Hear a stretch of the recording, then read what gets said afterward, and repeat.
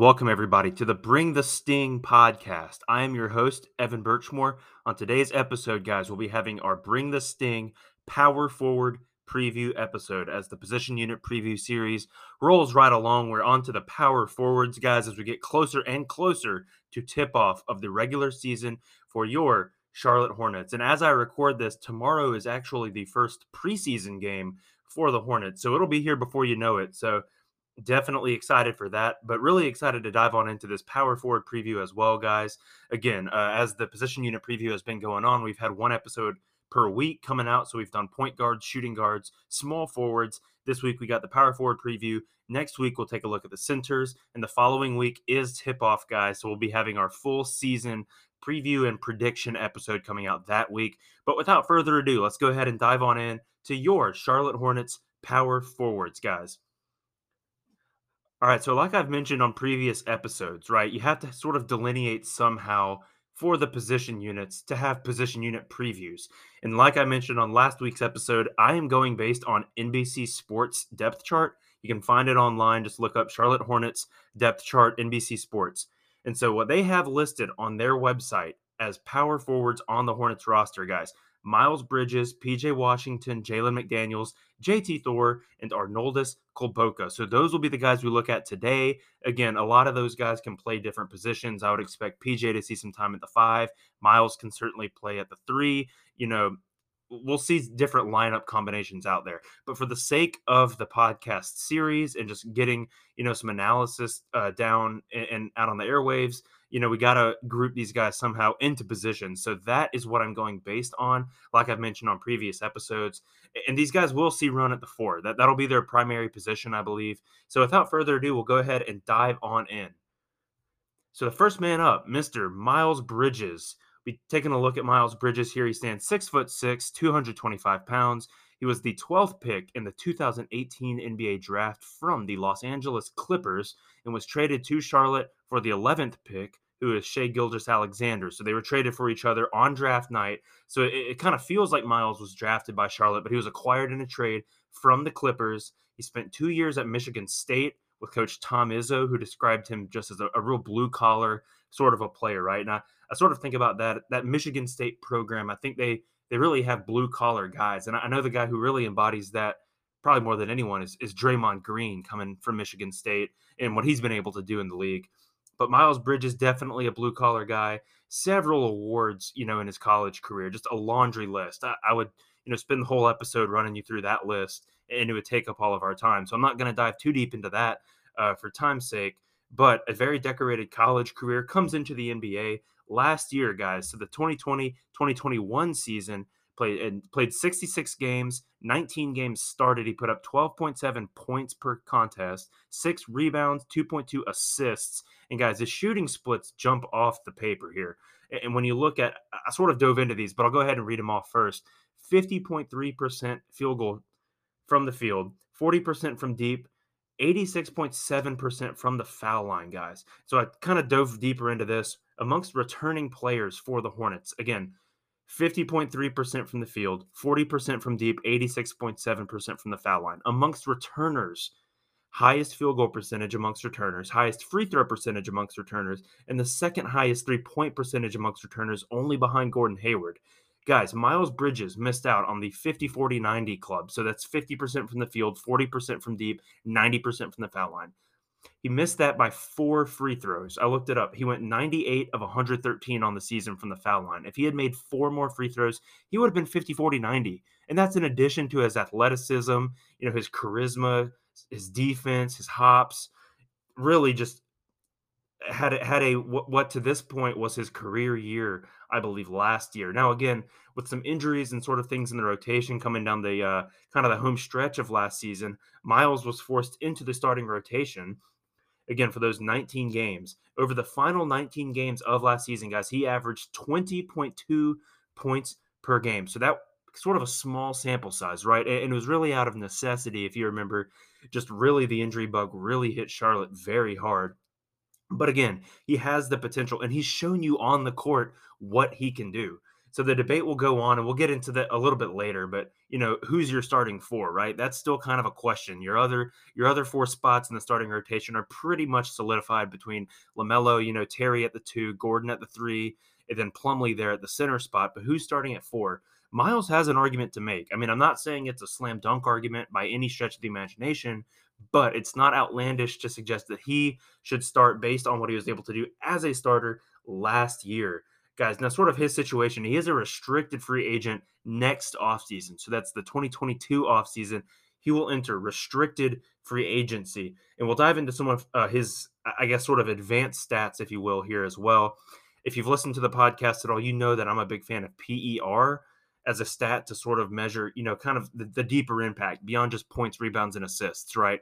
His PER last year, 14.72. Again, as I've mentioned, 15.00 is what's considered to be a league average. And it sort of accounts for everything, your positive contributions and your negative contributions. But it's trending in the right direction, 14.72. So, sort of doing the research for this episode and diving on into his background, just, not just last year, but since he came into the league.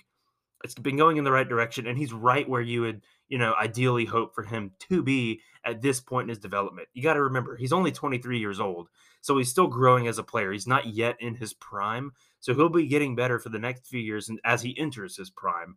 So again, PER 14.72 last season, so that's going in the right direction.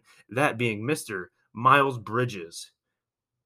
Now, moving on to the next man up here in your power forward rotation, and the other man who might have a good argument to make for being your starting four, Mr. PJ Washington, standing 6'7", 230 pounds, came to Charlotte as the 12th overall pick in the 2019 draft after spending 2 years as a Kentucky Wildcat, guys. So last year, 2020-2021, PJ played in 64 games. He started 61 games, put up 12.9 points, 6.5 rebounds, and 2.5 assists per night.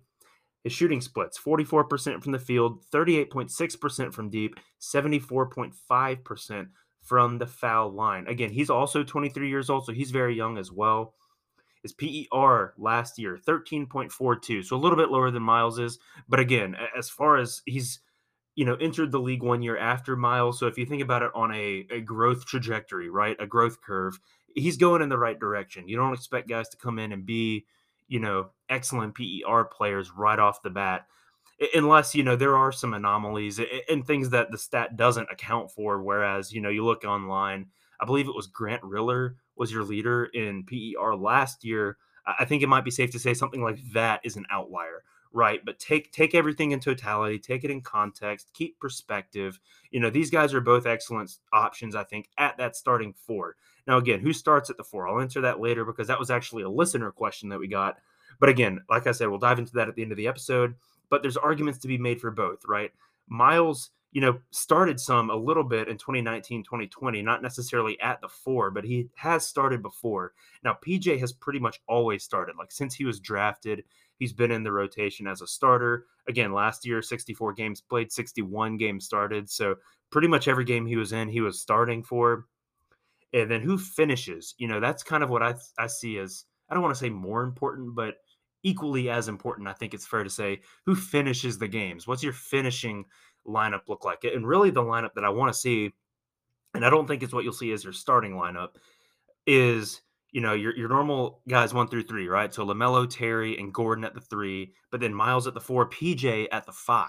PJ playing some small ball center, I think, is a really intriguing lineup. Now, I did see something interesting out on Twitter actually recently as well. So again, before I dive in, that gives you a very, very promising, I guess, small ball rotation, if you will, a small ball lineup to go out there. And we all know like Golden State kind of made that famous when they put, it was Iguodala into the starting lineup there in the finals, and he ended up getting the finals MVP back in 2015. So small ball, and kind of it's this sort of narrative that small ball has taken over the NBA.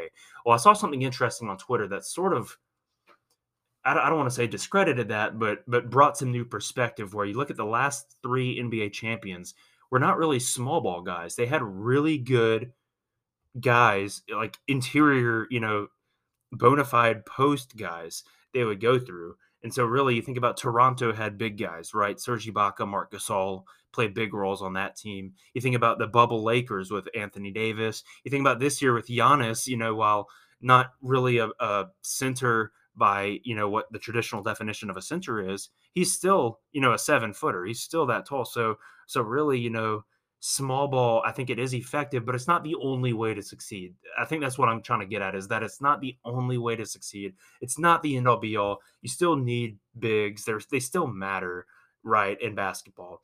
So again, having Plumlee there at the 5 as your, 6'11", 7 foot, what have you, for rim protection, just to kind of anchor everything on defense. I think he's in the starting rotation. That's kind of just the verdict on that. But again, PJ as a small ball 5 for stretches in games, I think is very promising, and you could kind of see some neat things happen out of a lineup like that. Now, diving on into your third member of the power forward rotation, that being Mr. Jalen McDaniels. Jalen McDaniels stands 6'9". He's 205 pounds. He spent 3 years as a San Diego State Aztec. Now, one of those years was a redshirt year, so he really was active for 2 years, but he was in the program for 3 years. He's also 23 years old.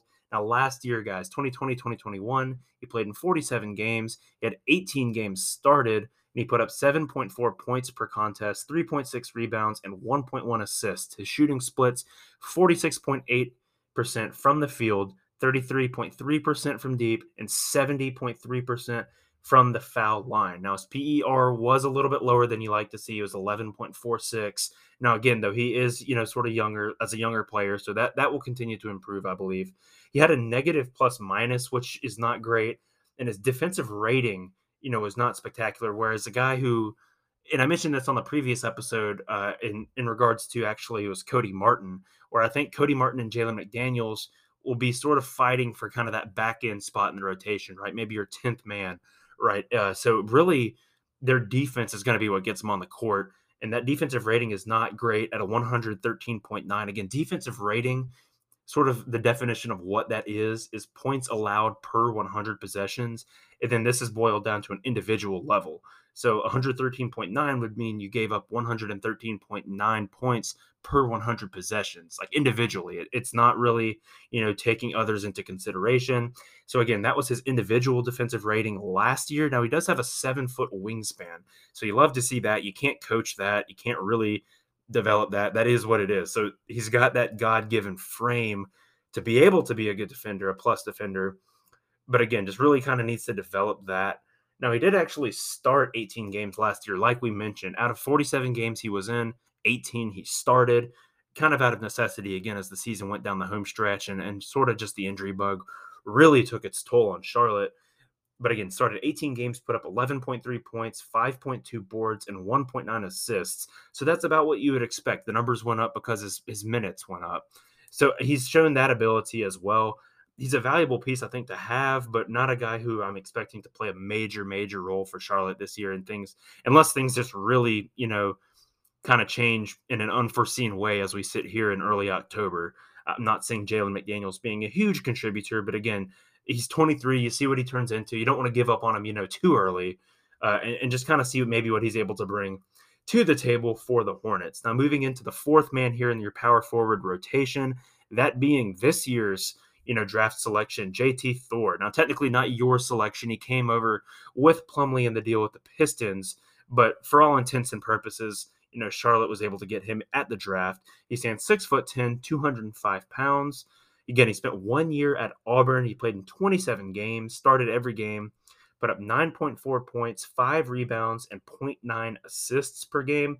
Shooting splits 44% from the field, 29.7% from deep, and 74.1% from the foul line. Now, JT Thor is one that I really have my eyes on as, he's the ultimate long game prospect, right? He's the ultimate long-term sort of, I don't want to say project, because I feel like project has a negative connotation, but a long-term, just sort of development to keep your eyes on, right? Because that's what it is. He's going to develop. He will continue to get better, guys. And you have to have perspective on this. He just turned 19 in August.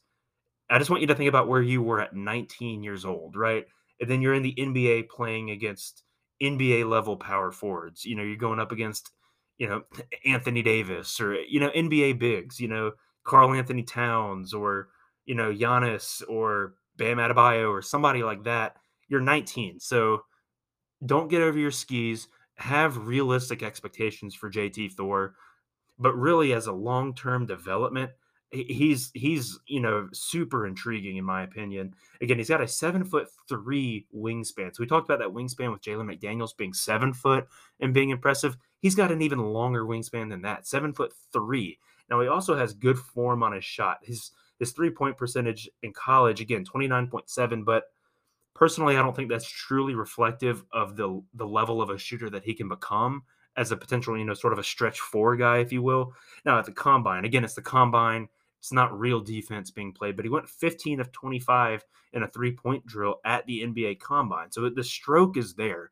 Really, it's more about refining that and doing it against good, NBA level defense again. But he has at least the potential to grow that into a solid part of his game, which is what you want.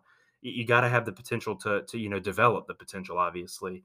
Now, really, kind of where he has room to grow. One, his body, just getting more strength on his frame. Again, 6'10", 205. So he'll need to sort of pack on some more muscle to be able to, again, sustain an NBA season, sustain, the durability, really. And you just think about 82 games plus playoffs, hopefully, that's a lot of wear and tear on your body. You got to be able to handle that, get good rest, get them on a training table, get them on a good training regimen, and really just kind of build that frame out for him. But again, 19, so he's still developing, he's still growing, not only as a basketball player, but just as a human being, right? So again, you would expect that to be something that he's able to improve and work on, especially now with NBA resources at his disposal. Absolutely. And then again, the decision making as well, sort of where I think sort of at the point that he's at, it's sort of in a vacuum, right? It's JT Thor goes out there and does good things as JT Thor, but sort of that next level to go to as a player is, can you escape from just playing in a vacuum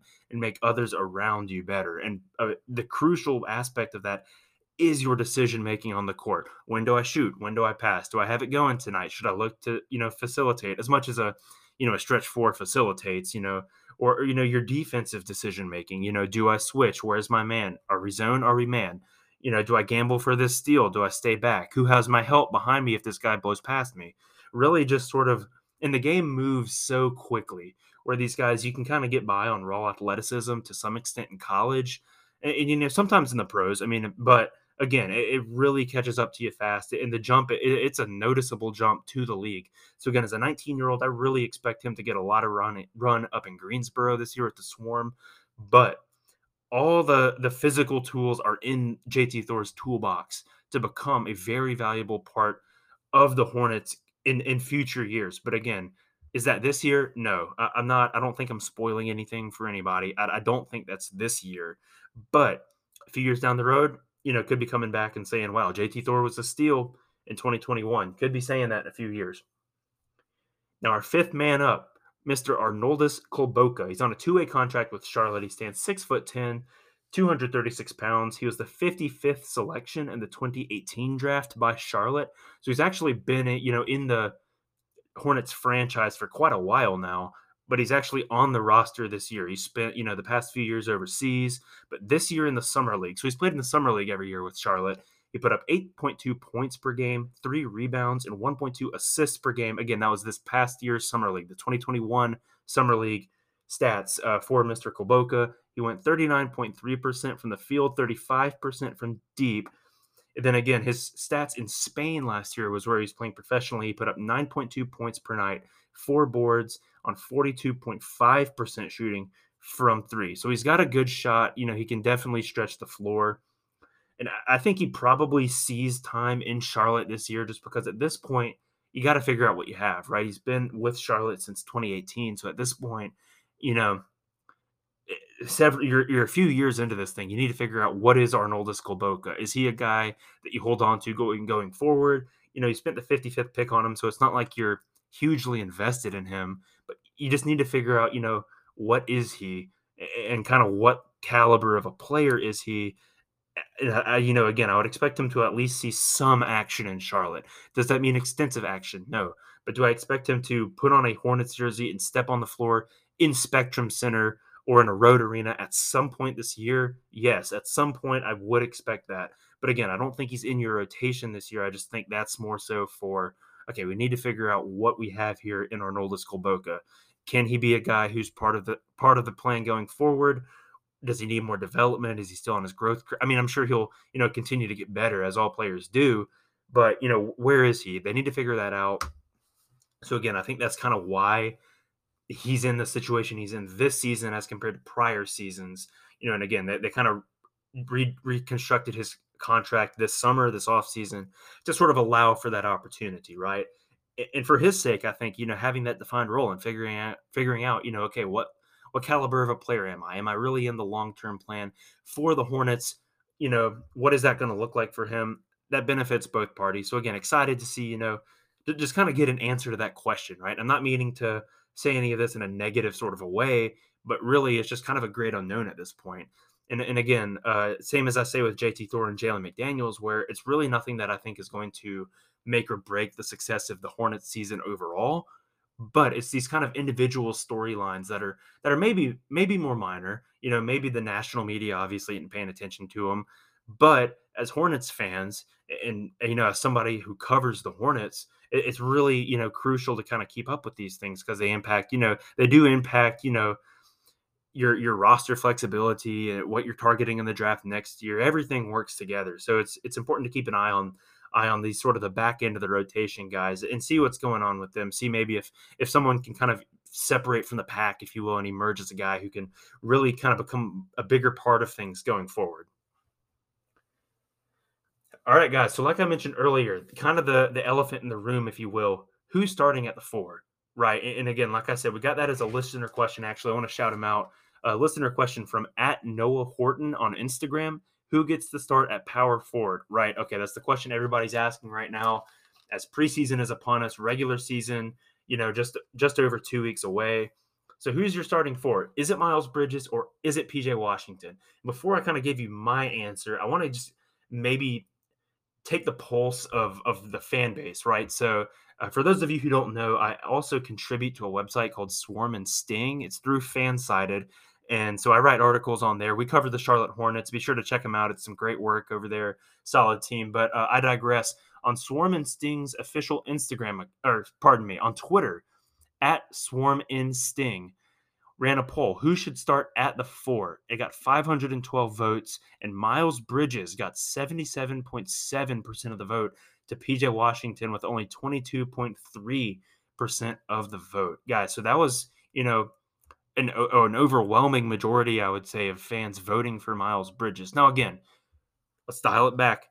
That's fans. Fan is short for fanatic, right? And I think Miles Bridges is a guy who he makes a lot of highlight plays. He's a lot of fans' favorite player.